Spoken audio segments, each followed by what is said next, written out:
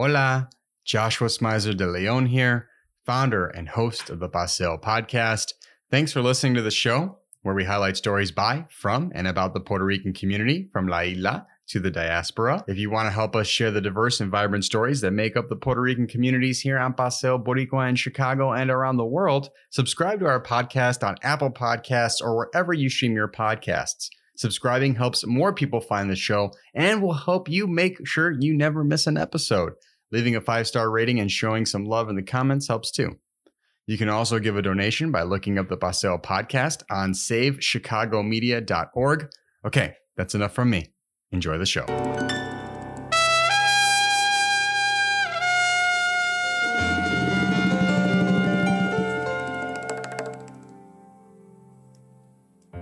Bienvenidos and welcome to a special bonus episode of the Paseo podcast. Longtime listeners will know that these episodes pop up from time to time whenever either we have a guest on who is not Puerto Rican or we want to share a good conversation or an announcement from an organization in the Puerto Rican community.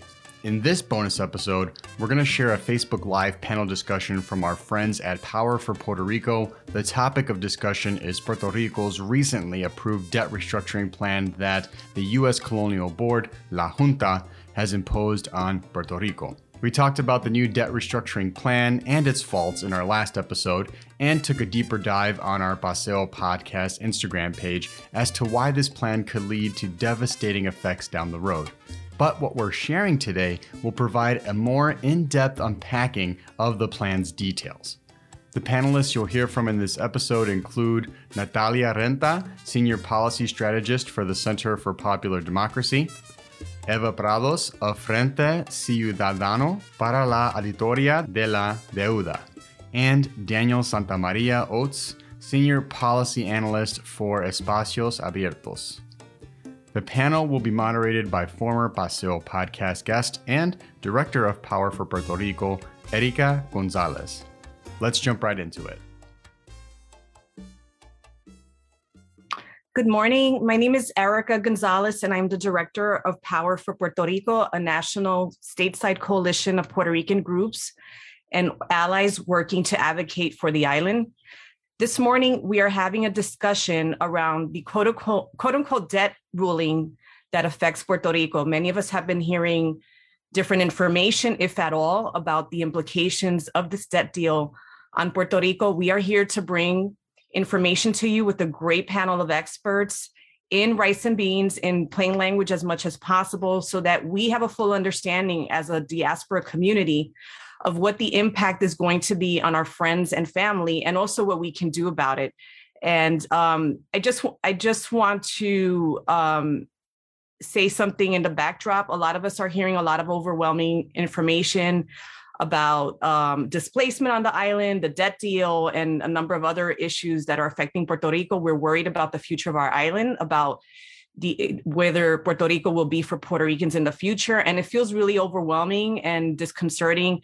But, I want to remind just folks of what the activist Gloria Quiñones has said, that part of colonialism is to make us feel overwhelmed. It's a shock and awe tactic. So we have to be mindful that this is the way that this system functions.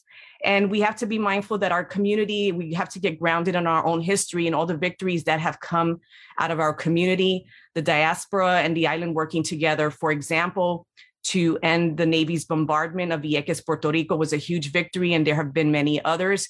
And a lightweight community does not force the U.S. Navy out of Puerto Rico. So we have to get grounded in our strength and our resilience and our ability to work together as a movement to push back. And as we start our panel, I also want to remind folks that this is an interactive discussion. We want you to post your questions, anything you don't understand.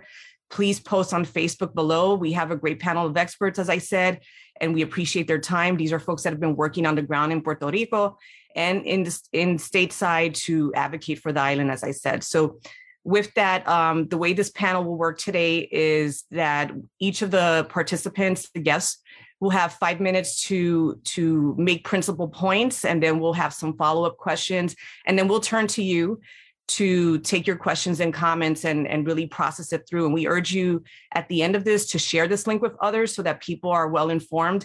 As you may have seen, this issue is not being covered in depth by US news media, unfortunately. So this is why we've put this panel together to bring information directly to you from folks on the ground. So with that, I'll turn it over to our first panelist, Daniel Santamaria Ots of Espacios Abiertos. Thank you. Well, first off, big thank you to Erica and Federico for making this meeting possible. Thank you also to Natalia and Eva for sharing panel today. And greetings to all members of the Puerto Rico Coalition and the diaspora that is watching today. So, as you all know, the result in front of us is not what Espacios Abiertos has been recommending for more than 4 years. Our recommendations have rested on the shoulders of giants in the fields of economics, such as the Nobel Prize Joseph Stiglitz, professor at Columbia University. And this opinion was also backed by a consensus among economists of different political ideologies. Puerto Rico needed a fresh start. The recommendations from our experts were crystal clear and proposed that the debt be cut by at least 80%, and not 50% that it's what we have right now in front of us. And they also questioned the board's over-optimism in the savings that the implementation of structural and austerity measures without a feasible macroeconomic plan will bring to the economy of Puerto Rico. But now we must face this new reality. And although some voices want to turn page, the next few years are going to be harder for certain sectors of the population of Puerto Rico. We are not all on the same boat. The vulnerable will suffer the most. And the rules of the game for these processes are not made by and for the benefit of countries that are having a bad economic time, no? As of today, unfortunately, the international financial legal framework is not at the service of the people and their communities, but at the great financial interests. And in that sense, PROMESA is the product of those interests and has proven to be a failed experiment that mimics the rules of the game that sovereign countries also face as of today. And the judge has spoken, and although without by any means justifying her ruling, she has operated under a law that started ill-conceived. And we already know that supposedly judges try to follow the law. But if the law is unfair and poorly designed, we cannot expect to get a fair result. And we have winners and losers. The former are the ones who write the rules, and the latter are those who suffer from them. The hedge fund or vulture funds that tripled their profits when Hurricane Maria was hitting Puerto Rico have won this battle. And who lost it? Well, our teachers and pensioners, among others. And even more importantly, those who will lose the most have been absent and neglected completely in this process. Our future generations, the children living in Puerto Rico, unfortunately, will have fewer opportunities to get ahead. But although it is true that the one who has led the process is the fiscal board under the framework of PROMESA, Puerto Rico and the few democratic elements that remain half alive with the possibility to stop a deficient proposal, I'm talking about the executive branch and especially the legislature, could well have rejected an offer that is clearly not sustainable and unaffordable, since the board itself projects a primary fiscal deficit, or in other words, red numbers in Puerto Rico by 2036, if there are no more reforms. The board needed the Legislative Assembly, and unfortunately, the majority of its members did not play its cards very well. And their main three arguments for the local policymakers to defend their position were the following. First, perhaps this is not the best proposal for Puerto Rico, but we must end the board now, since the main cost for the people of Puerto Rico is to continue paying every penny that the board costs. And this sounds reasonable. The second reason that they brought is we want to finish this process to be able to recover our powers, the powers that the people gave us through their vote, in order to make our own public policy, and even to reverse the policies that we do not like from the board. And also, again, seems very convincing. And third, what they were saying is that we want to begin the needed 4 consecutive years of balanced budgets and to regain access to credit markets in the short and long term at reasonable rates, something that's in PROMESA law. All of them necessary conditions for the board to leave. And if I may, I will clarify to what I consider the 3 main misconceptions that were used to approve this plan by our local policymakers.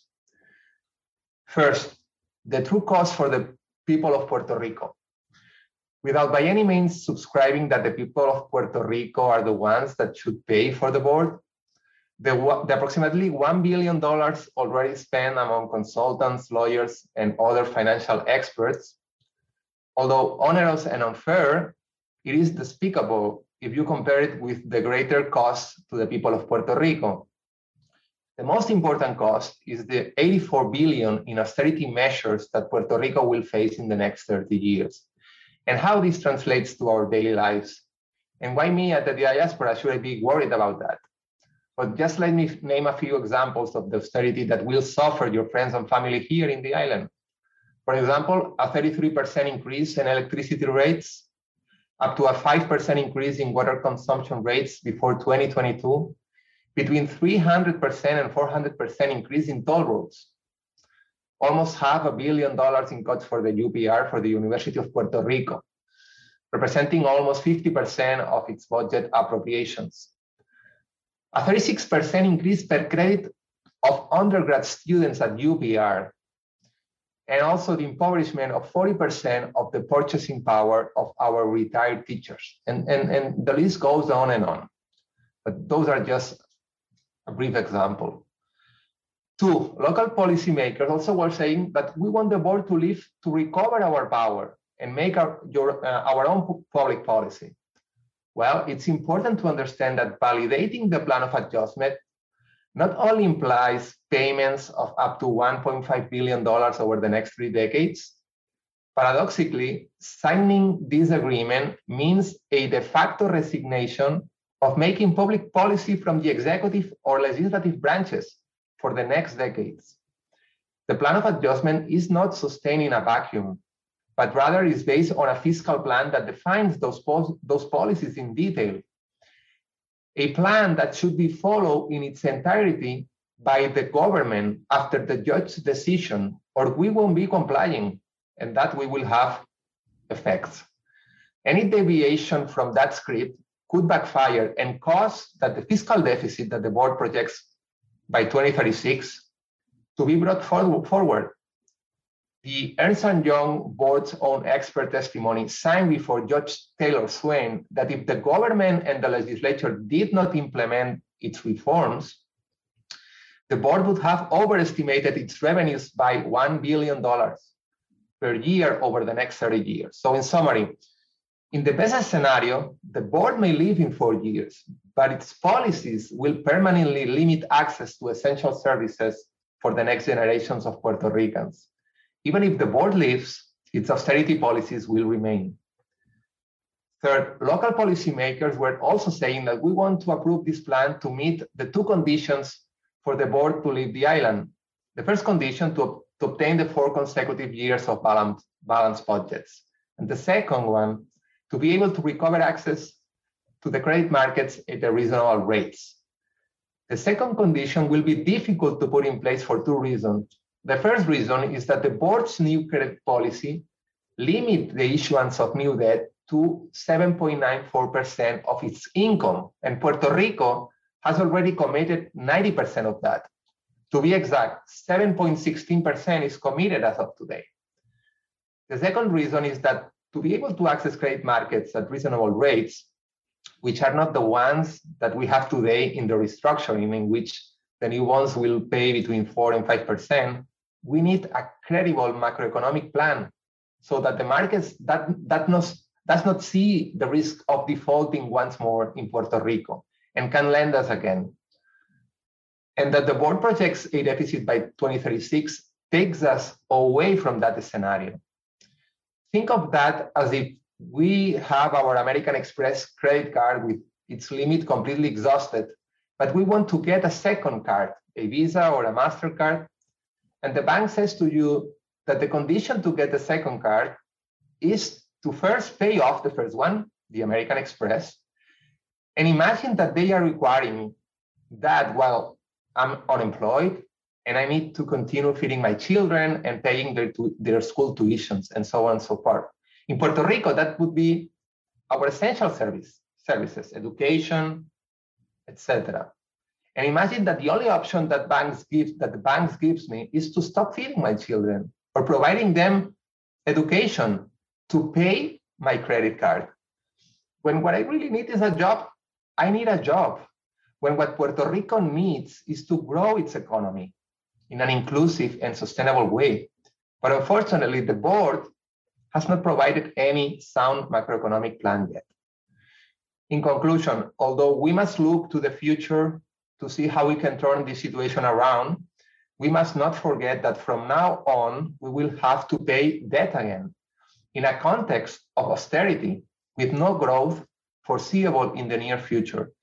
In other words, if Puerto Rico is a vehicle that travels on the highway, and before we had 2 lanes that allow us to maneuver in the event of an adverse situation, now we are only allowed to circulate in 1 lane, that of slow vehicles, and whoever guides and will guide that vehicle is not us anymore, but the fiscal board and its vision for the future of Puerto Rico. So thank you very much, and I'm open to questions afterwards. Gracias, Daniel.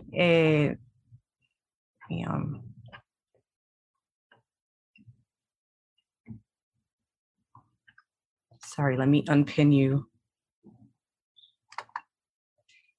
So thank you, Daniel. That was Daniel from Espacios Abiertos. And if you're plugging in right now, we are having a conversation about the recent ruling that came from U.S. courts on Puerto Rico's debt. And we are talking about the impact, short-term and long-term impact of this ruling. And then just to backtrack, just in terms of some of the terms that Daniel mentioned, PROMESA is the U.S. law that was created to introduce this fiscal control board that has been making all the decisions about Puerto Rico's future. This fiscal control board, financial control board, La Junta, there are a lot of names for it, is unelected, is an unelected entity that can basically overrule the will of Puerto Ricans. So so far, just to quickly mention some of the real everyday impacts of this decision making is going to be $84 billion in austerity measures, and we'll get into what austerity means and how entities like the IMF have said that austerity doesn't work. So we're talking about $84 billion in austerity measures or draconian cuts, 33% increase in electricity rates, 300 to 400% increases in toll booth fees, and more than 30% increase per credit at the University of Puerto Rico. So we'll keep repeating that. Right now, I want to turn it over to our second guest and expert, Natalia Renta of the Center for Popular Democracy, and which is CPD is also a coalition member of Power for Puerto Rico. Welcome. Thank you, Erika, and thank you, Daniel. That was a great summary.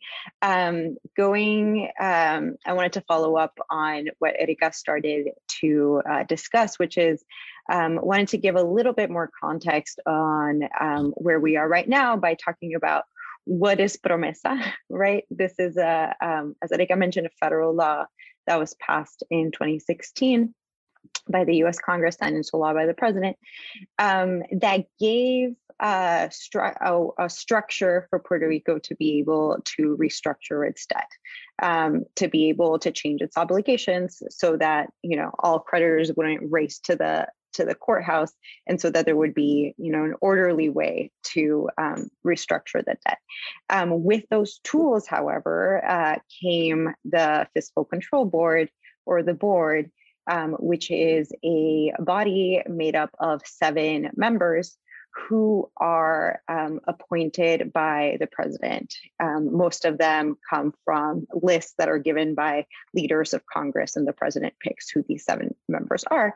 So they're not actually accountable to the people of Puerto Rico at all, right? They're an unelected imposition on Puerto Rico, and their powers are very vast. So one of the main powers that they have is that in the bankruptcy proceedings in court, they're actually the ones who are supposed to be representing the interests of Puerto Rico in court. But again, there's no actual accountability method. So we haven't actually seen them, right, work in the best interest of Puerto Rico. And, you know, in addition to representing Puerto Rico in the bankruptcy proceedings, they actually have the final say in fiscal plans and budgets. And what that means is that in practice is that they can block a lot of the legislation that comes from the local government of Puerto Rico if it doesn't abide by their fiscal plan or the budget they have determined is appropriate. So they have a lot of power here. Wanted to give that context. And in court, there are different entities in Puerto Rico that have gone into bankruptcy and restructured their debt. And as Daniel mentioned, there are economists who evaluated the situation in Puerto Rico, and this was actually pre-Hurricane Maria, and that they said that in order for Puerto Rico to have a chance for a bright economic future, a precondition to that would be to eliminate all interest in outstanding debt and cut it by up to 80%. And that's not what we've seen. We've had other restructuring deals in the past that have been very generous to certain bondholders who bought debt at steep discounts, and were able to, especially some of them actually bought it after Hurricane Maria, where prices were down, and were able to get a huge profit from that restructuring, and that after that debt was just not cut sufficiently, the experts said we actually need to cut the remaining debt for 85 to 95% for Puerto Rico to be able, again, to have the tools to develop an economic development plan for itself. But unfortunately, what we saw with the confirmation plan is that that has not happened. And to also summarize like what debt we're talking about here with the confirmation plan, that just happened on the 18th of this month, we're talking about the central government of Puerto Rico, and which means bonds that were issued by the central government of Puerto Rico. And we're also talking about local businesses who lent their services to the government of Puerto Rico expecting to be paid, right? And a different category that also got restructured are the retirement systems. And those have a huge impact on retirees, on public servants, but also just reverberates to their families, to their communities, and to all of Puerto Rico. So this is a very important turning point in the Puerto Rico debt crisis, because these are very important stakeholders.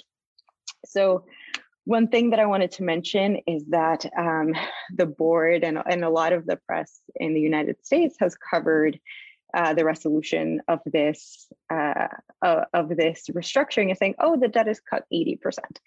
That number is very misleading, unfortunately. So for the bondholders, the judge herself actually says that the debt is only cut 31%.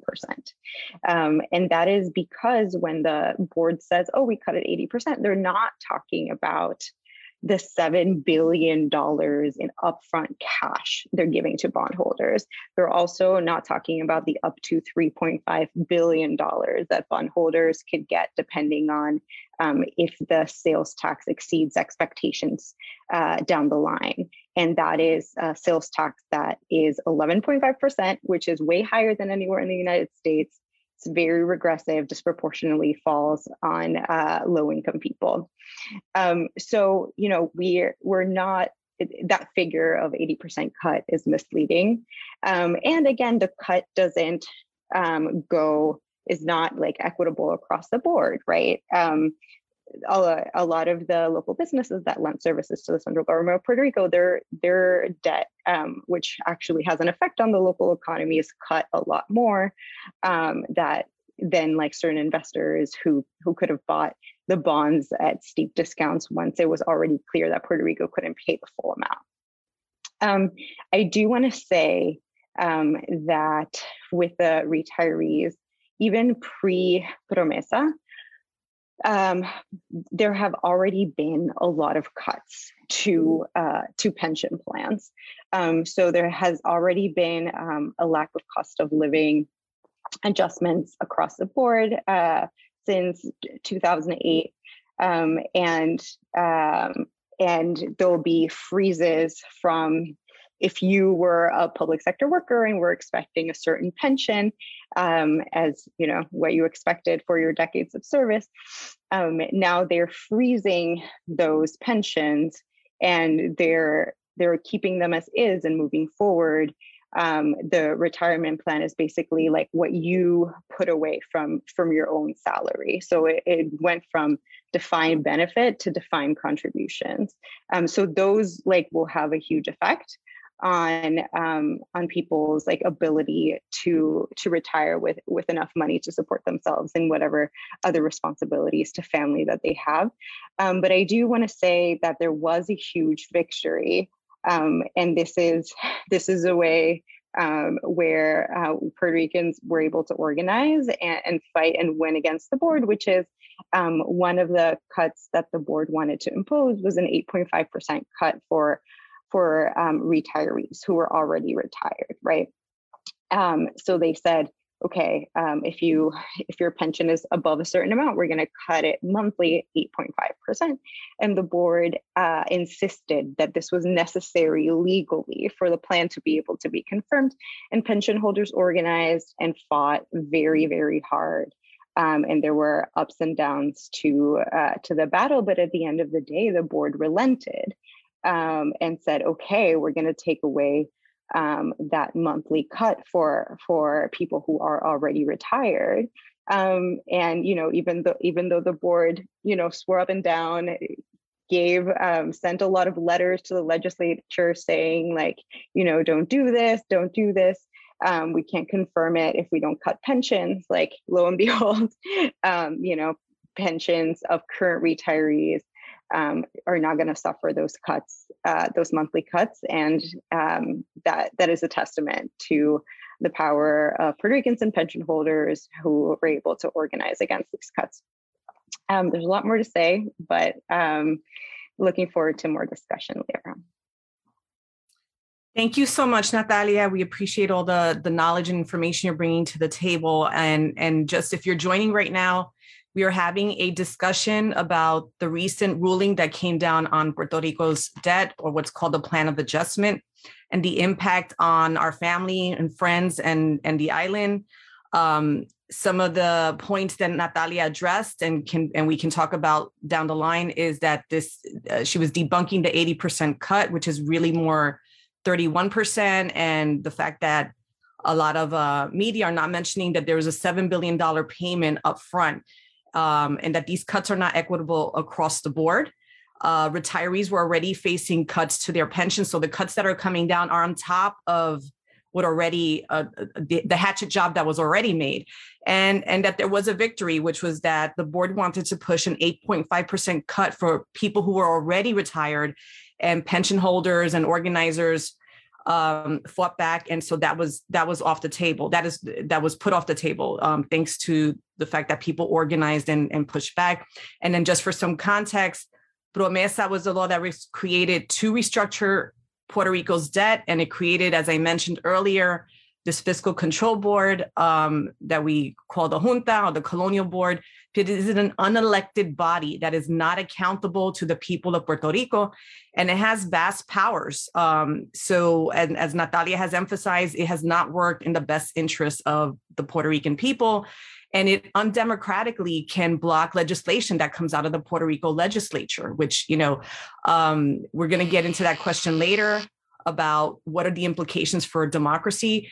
But a lot of you out there are, and some of the suggestions, some of the comments we've seen on social media that have been, in my opinion, snarky, is that Puerto Ricans don't want to pay their debt, that's what we get for reckless management, et cetera. And we need to talk about the nature of the debt and how we got here. And a lot of the questions that come up around these numbers that are thrown out. So with that, I want to turn it over to Eva Prados, who has been on the forefront of a citizen movement to audit the debt.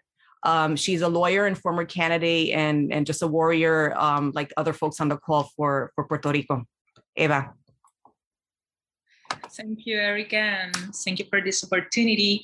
Just as Erica said, my name is Eva Prados. I'm part of the Citizen Front for the audit of the public debt, Frente Ciudadano por la Auditoría de la Deuda, a wide-range coalition in Puerto Rico created by non-governmental organization, professional association, labor unions, academics, students, and human rights defenders that demand a comprehensive audit of Puerto Rico public debt in order to ascertain the legality and correctness of the decision and processes that lead to our current juncture.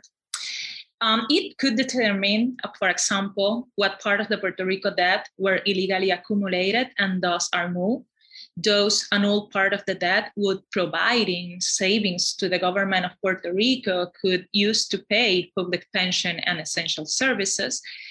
An audit of the debt could promote the imposition of civil and criminal liability for individuals and entities that were either responsible for the illegal transaction or benefit from them. The funds recover from these complaints could then be used for pay public pensions and essential services.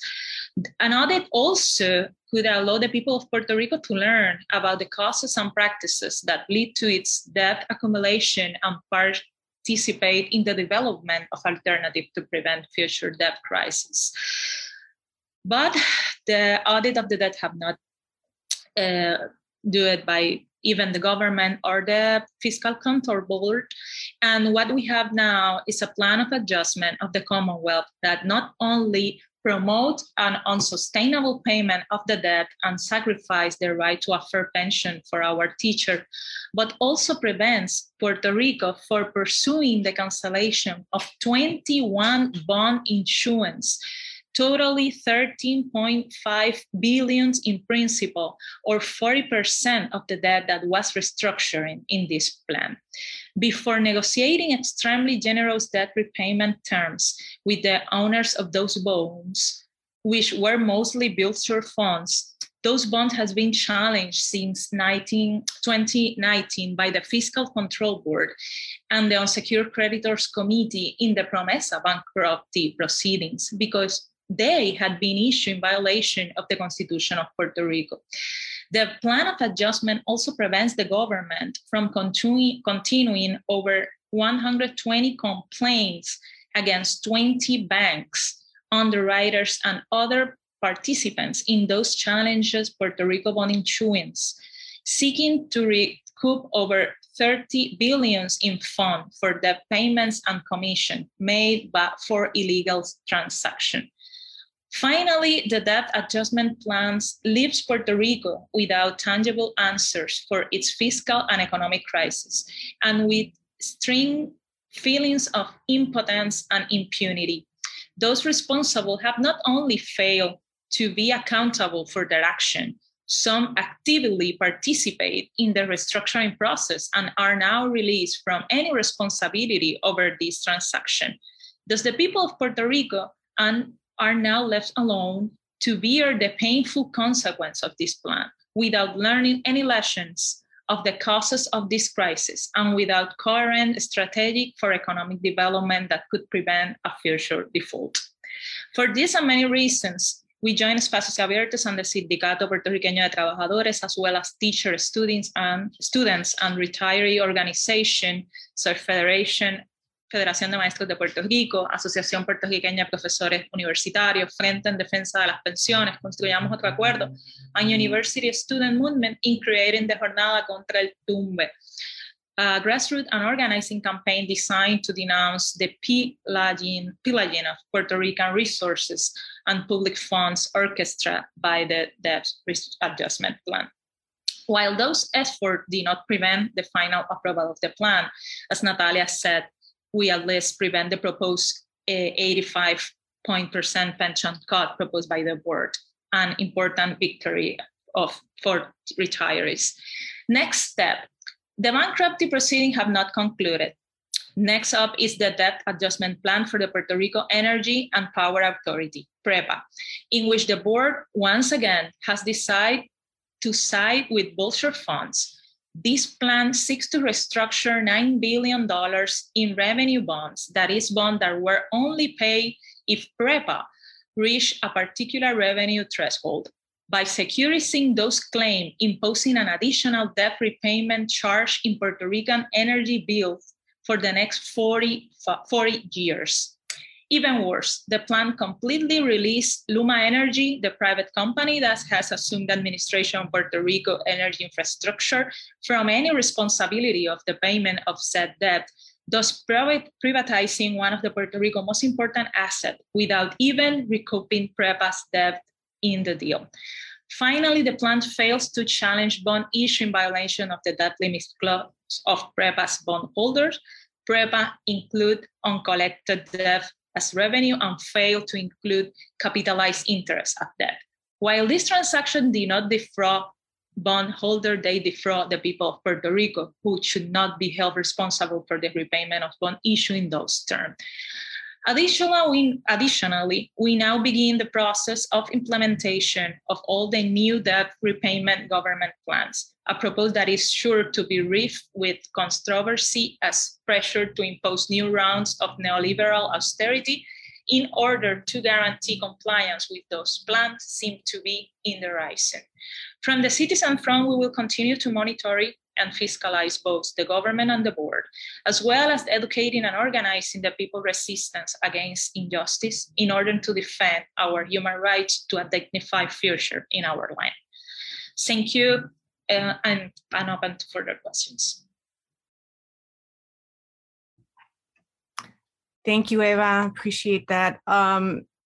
So you just heard from Eva Prados, who has been at the forefront of a citizen audit movement in Puerto Rico. There were hundreds of thousands of people that signed on to it. So the Puerto Rican people were very clear about wanting transparency around the debt, as any of us would. If you get a factura bill in the mail and you get it all of a sudden a high interest on that bill, or it soars up, you want details about why that is. And many of you that have looked at bills, you see all these like tucked in fees, et cetera, and these are decisions that wind up affecting our pocket and our livelihood and our ability to live.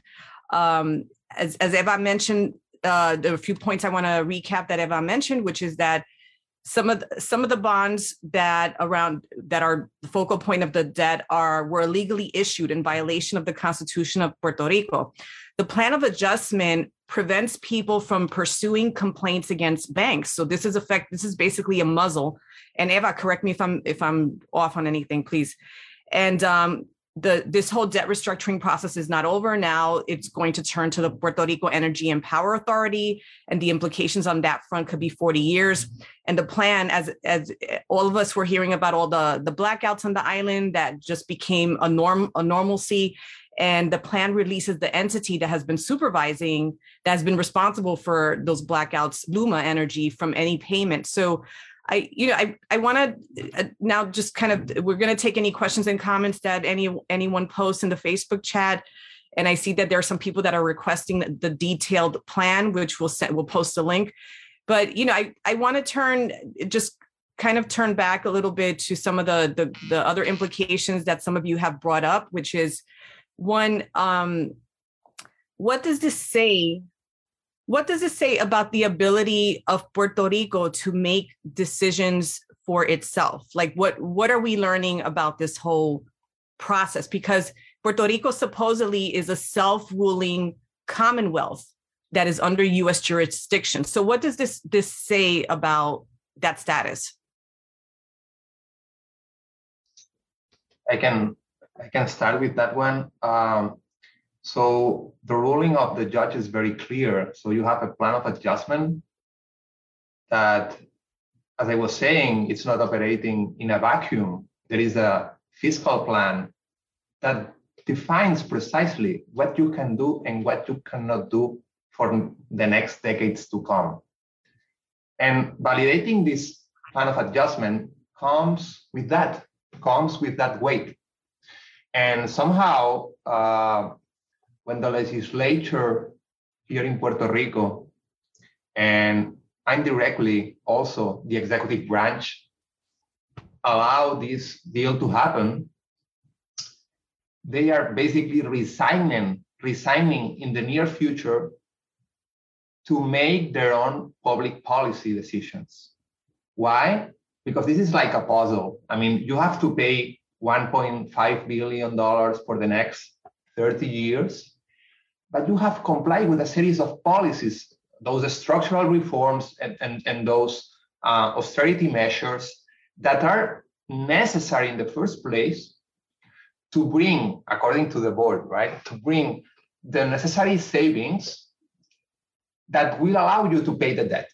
And that's where some of our experts were pushing back hardly and saying, what Puerto Rico needs in the very first place is a sound and feasible and credible macroeconomic plan. And you are implementing austerity measures that they haven't worked basically in the recent history in any country, not in Greece, not in Latin America, not in Argentina. And Puerto Rico is not going to be an exception to that rule. It's not going to work in Puerto Rico too. So you are unnecessarily, and those are my words, making suffer Puerto Rico when you have a past experience about this policy, that this policy actually is not working. And just to address directly your question, some of the policymakers, when I was in the legislature presenting Espacios Abiertos objections to this plan, I was very surprised and very shocked to hear from our policymakers that, well, we need to get rid of the board because once they are out, we will be able to do our own policy. And that's a fallacy. That's not going to work. You are basically captured by this fiscal plan and you have to comply with it because otherwise you won't be complying with the role of the judge. So it's not that now the University of Puerto Rico is receiving cuts and, oh, let's get rid of the board because then I will compensate the UPR. No, you won't be able to do it. You will be captured of this part of the board's policy. You will have to pay the $1.5 billion, and you won't have any money to fund essential services. So in that regard, you are basically giving the power to the board, and you won't be able to recoup that. Gracias, Daniel. I want to hear from Natalia and Eva, and I want to get to a question that was posed that's in relation to one of your comments by Alexis Ortiz on our Facebook page. So Natalia, Eva, any comments on that question? Yeah, I think Daniel did a great job explaining exactly like the nitty gritty on the ground, what that looks like. I just wanted to also mention that taking a step back more structurally, Promesa, which is the law that created this board and imposed this entity with so much control, again, not just negotiating debt restructurings on behalf of Puerto Rico, even though it's not accountable to the people, and having a final say of fiscal plans and budgets. But the reason PROMESA was able to happen, it's based on the power in the territorial clause of the U.S. Constitution, which basically says like the United States can do whatever they want with the territories, right? So that's why the United States was able to just create this board, which usurps so much control over the local government and over the local people. It's based on this, on the fact that Puerto Rico is a territory of the United States, which means it's a colony. Okay, I'll thank you so much, Natalia. I want to turn to one of the major concerns among folks in general, and there's a question by Alexis Ortiz. Can you talk a little more about what this means for the UPR and what can be done? And just before we launch into that, for people who may not be familiar and that are listening in, the University of Puerto Rico is the island's public university system. It is the crown jewel of not only Puerto Rico, but the Caribbean and the Western Hemisphere, I would say.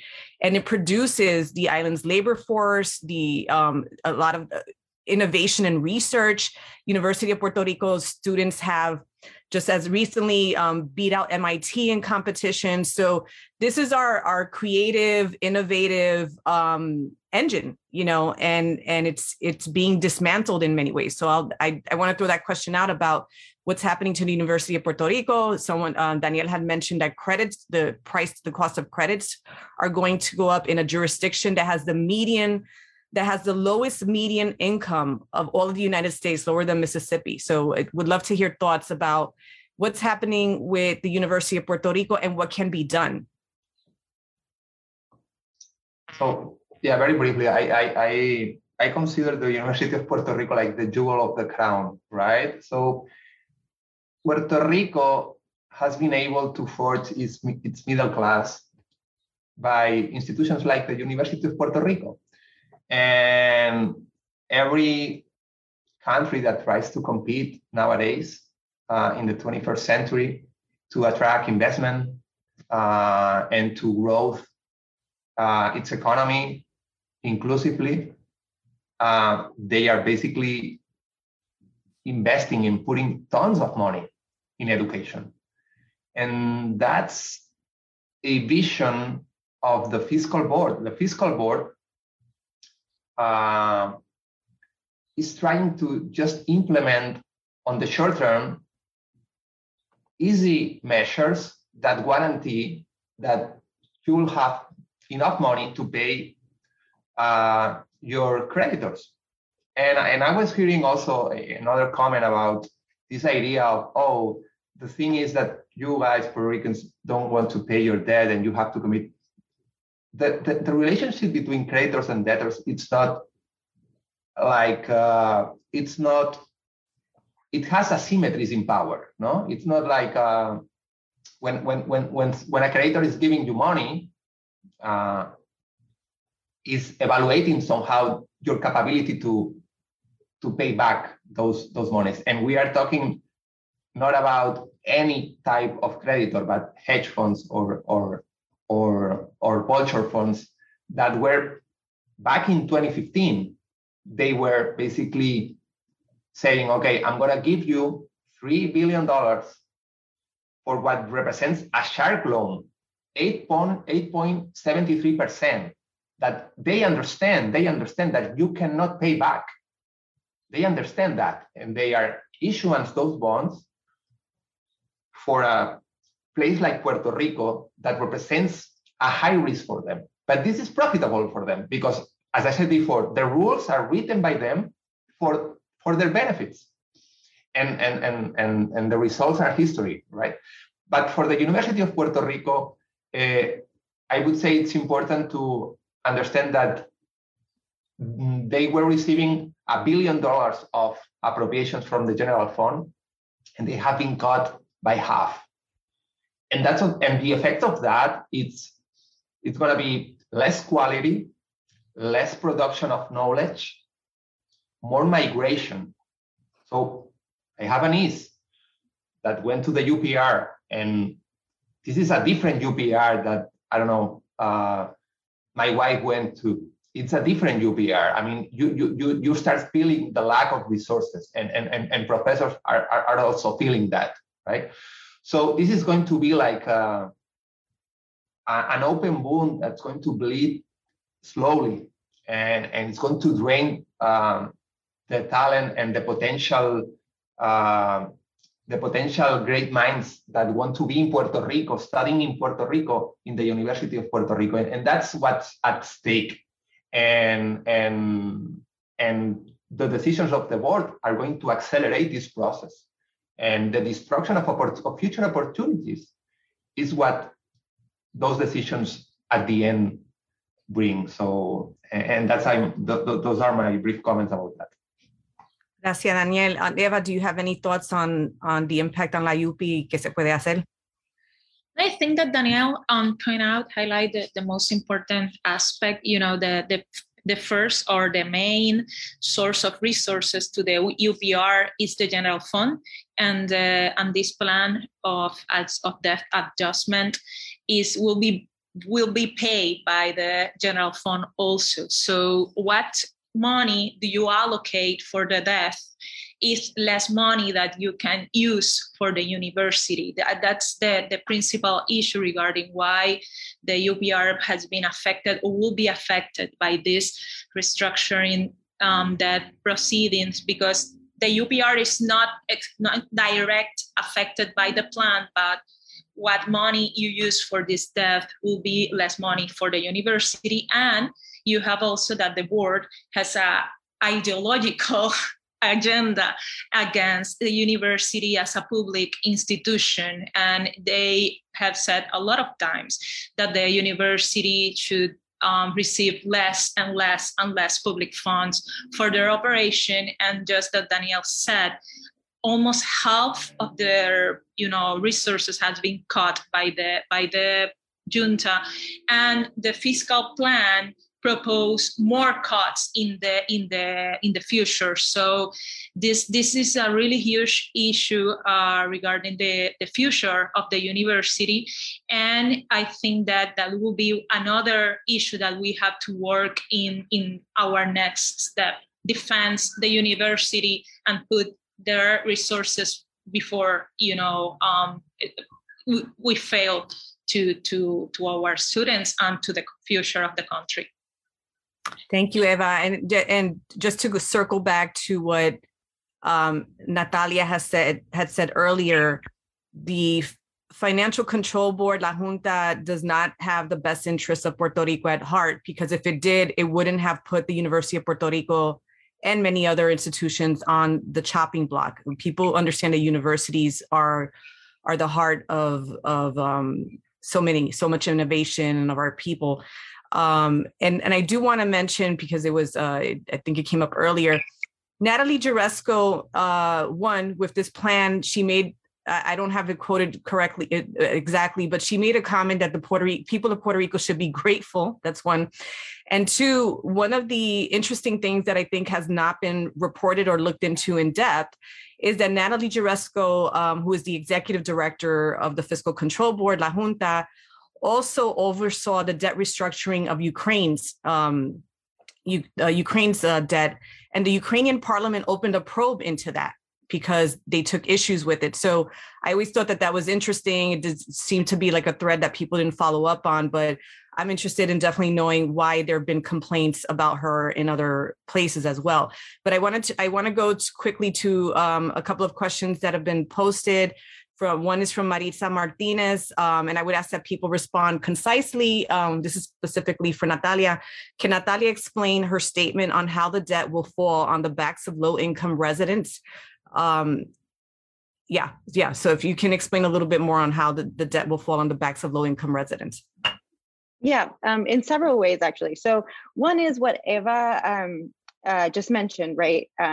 That a lot of this money that we're talking about is the general fund of the central government of Puerto Rico. So the more you are paying bondholders who are not based in Puerto Rico, who might have bought the debt at a steep discount, the less money there is to actually invest in institutions like the University of Puerto Rico, to invest in public services, and what Puerto Ricans locally, right, like need to thrive. The other way is that as part of the central government debt, there are also a lot of like local businesses that lent their services that are not, multi-million-dollar corporations, and that debt is being slashed a lot more. So if you, are a small business that lent services to the central government of Puerto Rico, like you're facing a lot steeper cuts. And then the last, like very significant way is public servants of the central government that are seeing their retirement dwindle. So we talked about the great achievement of preventing the monthly cuts to current retirees. But the reality is that those retirees have already faced a lot of cuts from getting rid of the cost of living adjustments, and the retiree current employees that will retire in the future, like will no longer have like a guaranteed, what they thought they would get down the line in terms of retirement. They're getting, instead of that defined benefit of like, okay, I know if I work X number of years, I'm going to get like X amount of money a month. Now it's going to be a defined contribution, which means like, whatever gets like taken out of your paycheck for your retirement is, basically what you get, as opposed to it coming from like a central pot of guaranteed benefit down the line. So those are very concrete ways where, there's a disproportionate falling on folks locally and people with lower incomes. Erica, I just want to add what Natalia said, that the next plan of adjustment that regard PREPA will put the payment of the debt to the people directly, because will increase the cost of energy, putting a specific recharge in the payment. So if there's a lot of studies that show that the people with low incomes will be more affected, because it's like a new tax that have disproportional impact in the people with low income that with higher income. Thank you, One Emma. more thing I forgot to mention is the 11.5% sales tax. So, that sounds like, oh, everybody pays it, but if you're low income, like that, you feel that a lot more in buying the things you need or want to live your life. Thank you both so much. I'm going to take there are a bunch of comments and questions in the chat that I urge folks to take a look at, but before I turn it over to my colega Federico de Jesus, I want to emphasize this question that is, and forgive me if I'm mispronouncing your name, Naniki Reyes Ocasio. And she says, I would like to hear more about potential solutions, actions, and what can be done. I think that's a really critical question because people want to do something. Are you passing it to me? No, I'm passing it to the panelists. I'll take this one. This is the hard one, right? And I'm gonna come back to my first reflection when I was saying that the board is not providing the most important tool that Puerto Rico needs is a macroeconomic plan. It's absent. There is no plan whatsoever. And the problem here is that the macroeconomic plan have to come from a consensus. It should be like a bottom-up project and not decided by 7 unelected members of the fiscal board that have its own agenda, and their past private trajectories that can be somehow not beneficial for the future of Puerto Rico. And this is something that Daniel, I'm sorry to interrupt. That we need to start wrapping up soon, and Federico has some closing comments. So we just for people who are listening, what can they do as individuals or as members of organizations to support Puerto Rico in possibly pushing back or heading off this new round or whatever it is in relation to this? Is it for me a question or? It's for the panel, for you and the panel in general. Just okay. I think that that the bankruptcy proceeding, just as I said, have not ended, and even though the process could have a final in this year, that does not depend. Do not end the conversation regarding the debt and the implication of its payment for the people of Puerto Rico. So I think that is very important that people get more involved about these conversations. Thank you so much for this space. In the Citizen Front, we'll still continue this year and showing the people the implication of this decision, and have and be more involved in defend the University of Puerto Rico, defend the retirement system of teachers, and you still questioning the junta agenda against Puerto Rico well-being. Thank you, Eva. So I want to thank our panelists, and I want to remind folks out there that we need to stand by for action and pushing back. And just a reminder that our community has a history of, as Juan Cartagena has put it, for punching above its weight. So, and I opened this panel by saying that part of colonialism is making us feel like things are a done deal, that is using shock and awe tactics to make us feel overwhelmed. And we have to keep that perspective as we fight back, and we're strategic and we organize and mobilize together. So I want to thank our panelists, and for closing thoughts, I want to turn it over to Power for Puerto Rico Senior Policy Advisor, Federico de Jesus. Thank you, Erica, and thank you to all the panelists and for all of you for watching. Great presentations. I'm glad that we were able to highlight issues that haven't been discussed widely in the mainstream media. I can't substitute your expertise and summing everything up, but I will say that today we learned why, despite that 5 years ago people were saying this was a law promesa to save Puerto Rico, you all have done a great job in explaining why it will actually mortgage our future for the next decades, and potentially tie Puerto Rico to more undemocratic actions that the board and the court are locking Puerto Rico into. I personally feel that the undemocratic nature of all of this should not be looked over. Some are writing columns excusing colonialism, like Natalie Jaresko, Antonio Weiss, with basically arguments that don't hold water in terms of how much Puerto Rico will actually pay back on its debt. So I'm really glad we held this panel. People asked about what actions can be taken. I wanted to mention that Congress and President Biden did enact a law, PRADA, to avoid conflicts of interest in the contracting and procurement practices of the FOMB. And Judge Laura Taylor Swain already ordered that those disclosures start.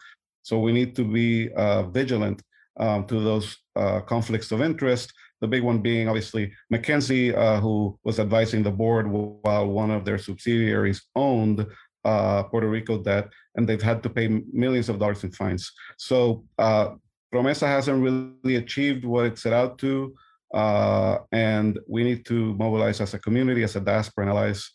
So we really thank you for your participation, and hope that you tell others, tell your members of Congress, Puerto Rico's debt has still not been audited. There is still illegal debt, and Puerto Rico's self-government and democratic future hang in the balance. So thank you very much.